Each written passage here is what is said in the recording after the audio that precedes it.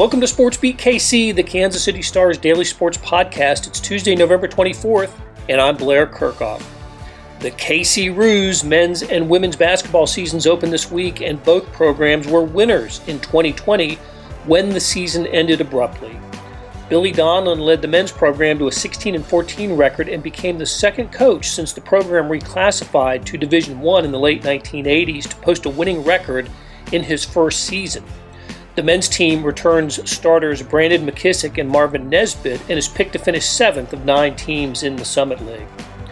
The women's team was terrific last season, winning its first conference championship. After a break, Coach J.C. Hoyt, who's beginning her 4th season, will tell us about the team's emotions after the thrill of a title run and then the disappointment of not playing in the conference tournament. Both coaches take us through navigating an off-season through the COVID-19 pandemic.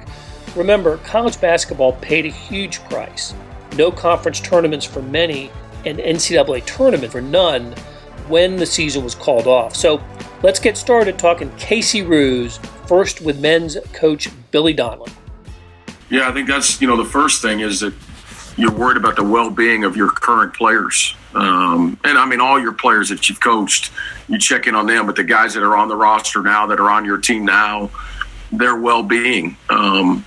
From the minute that we left Las Vegas from the WAC tournament, when it got canceled, and rightfully so, to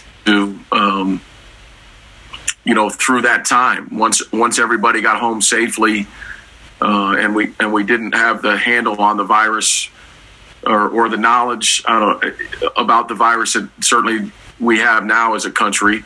I think that it's a scary time still. But I think it was scarier then because we didn't have as much information and the science and the data. So, it's been like no other time, Blair. And I think the other part of it is I've always, being the son of a coach, I think you learn pretty quickly that our profession, we all just steal from everybody else. You're not allowed to plagiarize when you're in school, but man, as a coach, plagiarism is accepted. And almost you better do it if you want to have success. And so being a coach's kid, I knew at an early age, like trying to talk to as many different coaches, people, players to grow your own knowledge. But on this one, nobody's ever been through it. And so you certainly, I'd reached out to Chris Collins. I reached out to Brad Burnell. I reached out to Coach Beeline and many others, but no one had ever been through it. And so you're still taking educated guesses on what you should do. It's been a trying time. We've got great kids. We've got a great support system, great families. And so we've just tried to do the best we can and in managing it with our current guys. And then you're managing it. Your staff has families. My coaching staff is married. Many of them are married and have kids themselves. My wife's pregnant, which is a blessing. Obviously, but it's we have a 19-month-old at home. I have a 15-year-old daughter, and I don't say that everybody in the country is going through it, but you're managing all these different things at a time because let's face it, when you're a college coach, hopefully job number one is developing young men. Hopefully that I get it. If you don't win enough, they fire you. I've experienced that firsthand. If they're not happy with you, they fire you. But at the end of the day, you can do a good job and get fired. But can you look in the mirror and hope that you're doing the right thing by your kids? And that's, for me, has always been job one. So then with recruiting, it's a challenge. It's a great challenge on a lot of levels and this happened in the spring. I don't think people have talked about this enough. Our business, if you're looking at the total of all the Division I schools, Blair, I don't necessarily mean the Kansases, the Dukes, the Kentuckys. But I think the majority of recruiting now happens in the spring. More players get signed, more transfers, grad transfers, junior college players happen in the spring. And so when you look at March, everything being shut down, already on rosters for this year, for the current season that hopefully we're going to play, kids made choices without seeing schools. Coaches didn't get to meet in person with young people that are on their roster. I didn't get to go look a young man in his eyes, shake his hand, meet his mom, meet his dad, and physically meet people. And so that's happened. And that's happening again now with kids that have we have 3 players that signed early with us for next year. And I did meet one of them because he's local, but the other 2 players I've never physically met, and we're doing what you and I are doing over Zoom calls. And is it fair that young people got to make such a significant decision? It's going to be one of their 3, 4, or 5 biggest decisions that they'll make in their life about where they're going to go to college to play basketball without seeing the place, without physically meeting a student, with a fellow teammate. We set up Zoom calls. I set up Zoom calls with our recruits to meet with our kids without any of the coaches on the call. So we just organized it and then hung up, and then they could ask whatever they wanted. But we tried to do the best we could to make parents, kids comfortable, and to make ourselves comfortable too, because we're on the other side of the deal. So I don't have any I don't know if it's gone well. If it hasn't gone well, I really don't know. I think it's gone better than not because our players are happy. Our current players are happy. I think their families are happy with how we've handled everything. And I gave you a really, really long-winded answer, but it's a lot of time has passed, so I apologize for that. But there's a lot. Yeah, but as you said, though, everybody's in the same boat. All 350 Division I and all the D2s and 3s and NAIAs and everybody, the thousands and the tens of thousands that play college basketball, all in the same boat, all facing the challenge of a lifetime, really. This this summer, and who knows when it's going to end. How did you handle it with your team, especially returning players? Did you have some on campus this summer, and how did that work? They came back. They came back right around July 4th. That area. I'd have to look up the exact date, but it was right around that area was when we decided. I think we brought them back before the July 4th weekend. So they weren't at risk. And I think, look, everything's getting argued on both sides of this, however you feel about it. But we had, I think, 5 players when they come back were already positive. And so I don't know if they would have found that out had they not come back. But we brought them back. Guys took online summer classes. I think give our athletic training department, Truman Medical, who's been a terrific partner of ours. We followed their protocols initially for a long time. I would say 9 weeks. Everybody had masks. Everybody had gloves on. The players did not have gloves on. But we only had groups of 4 in a workout. There was no competitive things in terms of guys going against each other. We have 3 assistants and myself, and so that coach would be a player's partner for the entire workout. So I think back then we did an unbelievable job, and we still practice with our masks on. A lot of schools are not, and I'm not criticizing those schools, but our players are still practicing with their masks on. Wow. And so I do think though, and look, I put on 30 pounds through the first 4 months of COVID. I went home, I stayed with my in-laws. I joked with my mother-in-law that I think she was trying to kill me.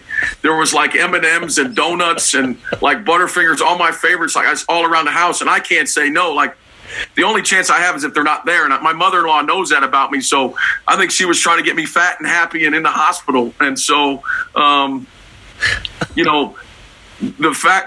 I've started to work out again. I've lost 15 of the 30 pounds. I've got to get it down. But my point is the exercise for the players, the ability to participate in weights and run up and down a court and shoot shots, I think that helped their mental health. I really believe that in my heart. I know as a coach, everybody's going to say, you just want to play. And I get that criticism. But I really believe that just having some form of normalcy really helped our guys.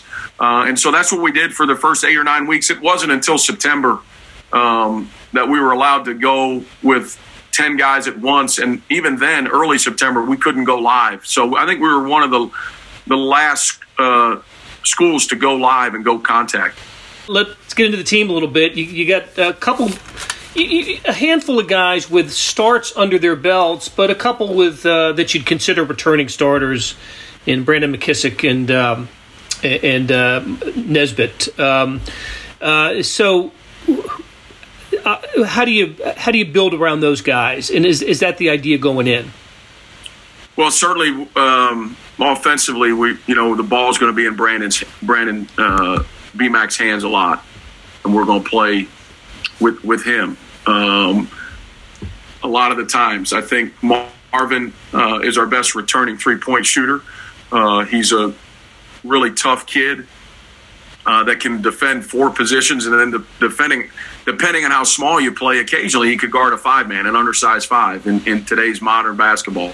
So Marvin's strengths are not always you don't always see it in a box score, what he brings to a table. But in terms of Brandon will be the one we give the ball to, and he's going to have to make a lot of the plays down the stretch. There's some pressure on him there, but you're a senior, and so that's what you sign up for. I think everybody else, the guys that you refer to, Zion, who started toward the end of the year, Frank Camgane, who's from Kansas City, and then Josiah Alec, who's a sophomore, who we think is going to be really good.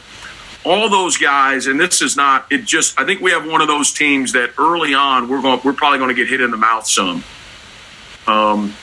because all these guys have to grow into different roles. Even the returning guys that played significant minutes.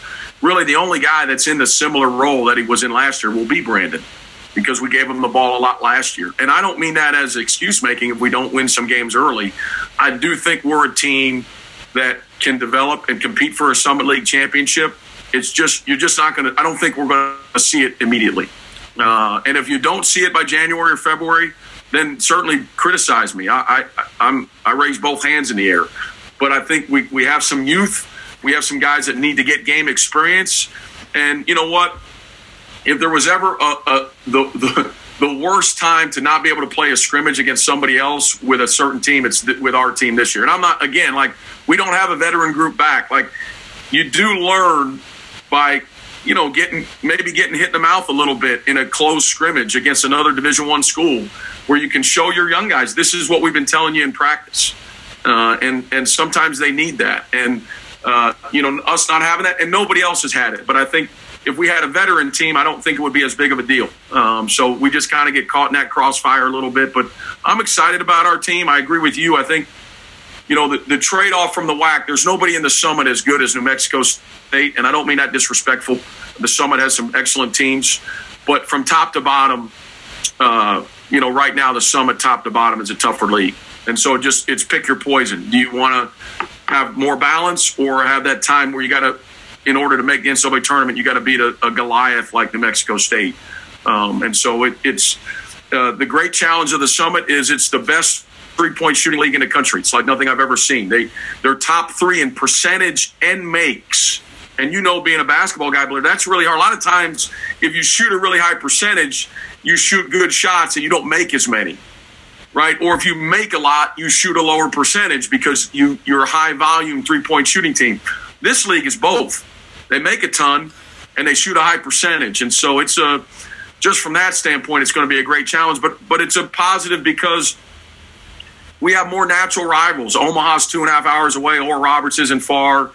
South Dakota's a car ride. We have more natural rivals, and we just didn't have that in the WAC. So we're excited about that. We really are.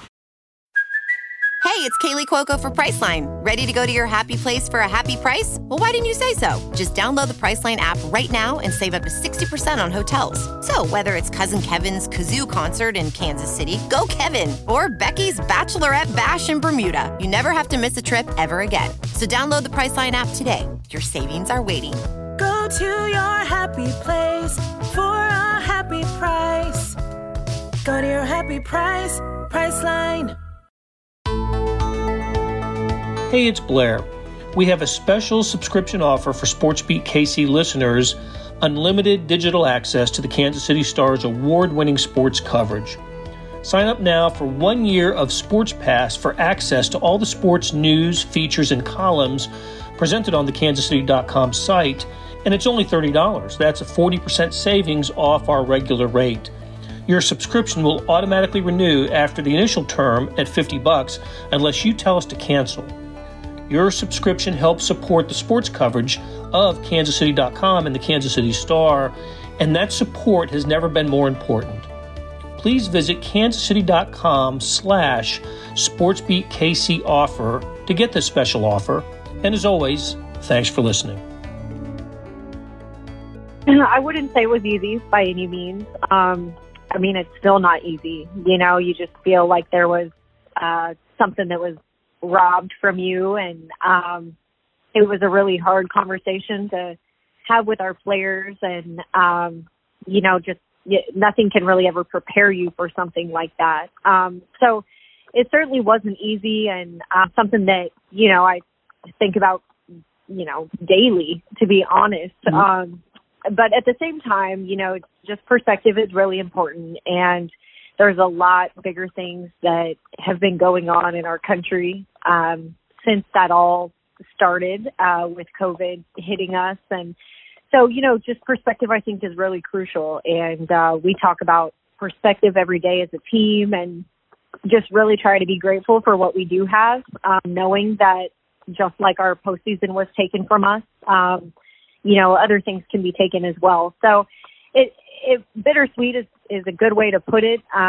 It's taught us a lot of lessons, and it's really unfortunate that it happened that way. But at the same time, I think it's made us all better people. It's made me a better coach. It's made our players have a different perspective that they wouldn't have without that happening. We actually did not have our team here this summer. I made that choice for us on the women's side, just to, I don't think there was a right or a wrong way to go about it, but I felt that it was best for our players to stay home with their families. And we had such strict protocol here that a lot of them were better off wherever they were at home in terms of having the resources to work out.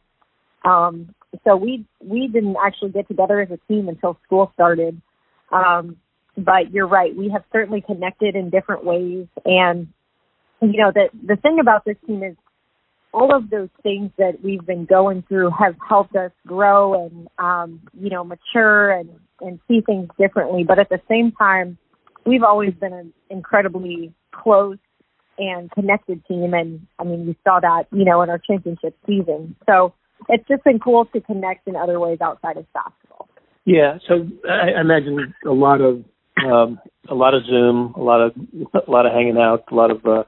Did you monitor workouts that way this summer as well? Did you have the players just keep you updated on what they were doing on a pretty regular basis? Yeah, we did. We met weekly as a team. I had weekly one-on-one Zooms or phone calls with each of them. And, it was really a challenge for me as a coach because I had to really kind of let go of some of that control that we normally have when they're here with us. And we just really, as coaches, had to trust, that they were doing the right things because with the NCAA restrictions, we couldn't necessarily, have that control that we've had in the past. And then it was a real challenge because for example, one of our best returning players, she lived on the 26th floor of a high-rise building in Chicago where, she didn't, they were in such a lockdown there. She couldn't get in a gym for the longest time. She couldn't go to a park. We had to mail basketballs and bands and things of that sort for them to even have something to work out with. But then on the flip side, we had a player who actually has a gym in her backyard, an indoor gym in a barn. So we were really stretched as coaches to kind of be creative and help them find different ways to, stay active. But the main priority for us was really just their mental health and helping them feel connected mentally and emotionally with their teammates.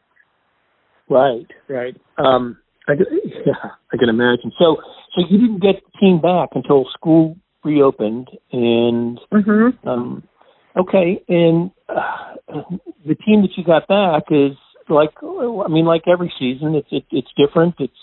It'll have its own its own identity, its own personality, and has the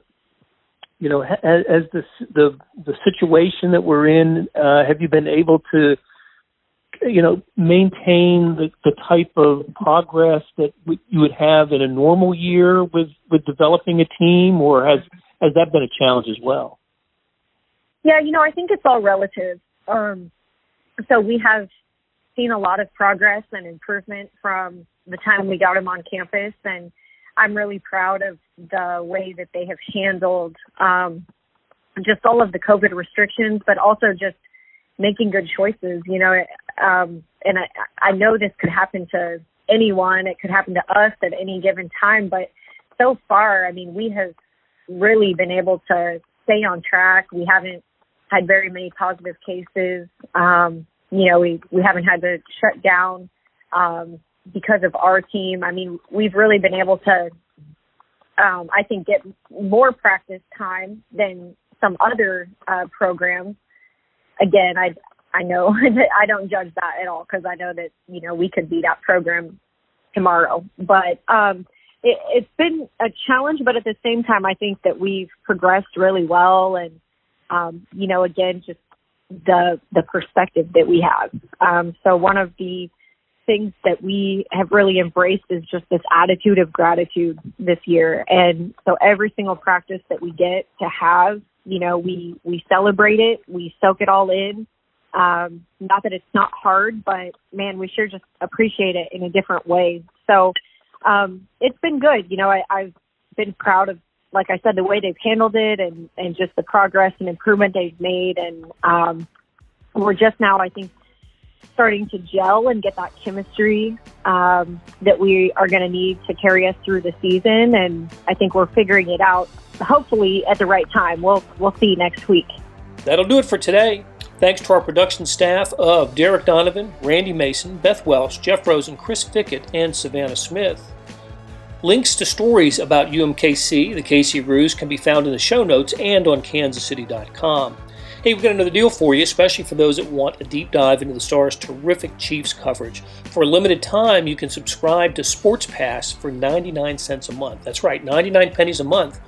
After 3 months, it auto renews at $5.99 a month unless you cancel. How do you get it? You go to kansascity.com/SportsPass2020. That's kansascity.com/SportsPass2020. Do you want more than just sports coverage? I know I do. Check out the entire Kansas City Star product. Sports news, features, commentary, analysis, the whole thing. You get all the stories written by my talented colleagues, plus additional news, sports, and business coverage with the e-edition. The details for all of these deals can be found at account.kansascity.com/subscribe. And I know that's a lot of dots and dashes, and if you're having trouble hunting down any of these offers, send me an email at bkirkhoff@kcstar.com, and I'll get you to the right place. So whether it's the Sports Pass or the full subscription, you're getting in supporting the best sports and news coverage in Kansas City and helping us produce programs like SportsBeat KC. Thanks for listening, and we'll be back on Wednesday with another episode.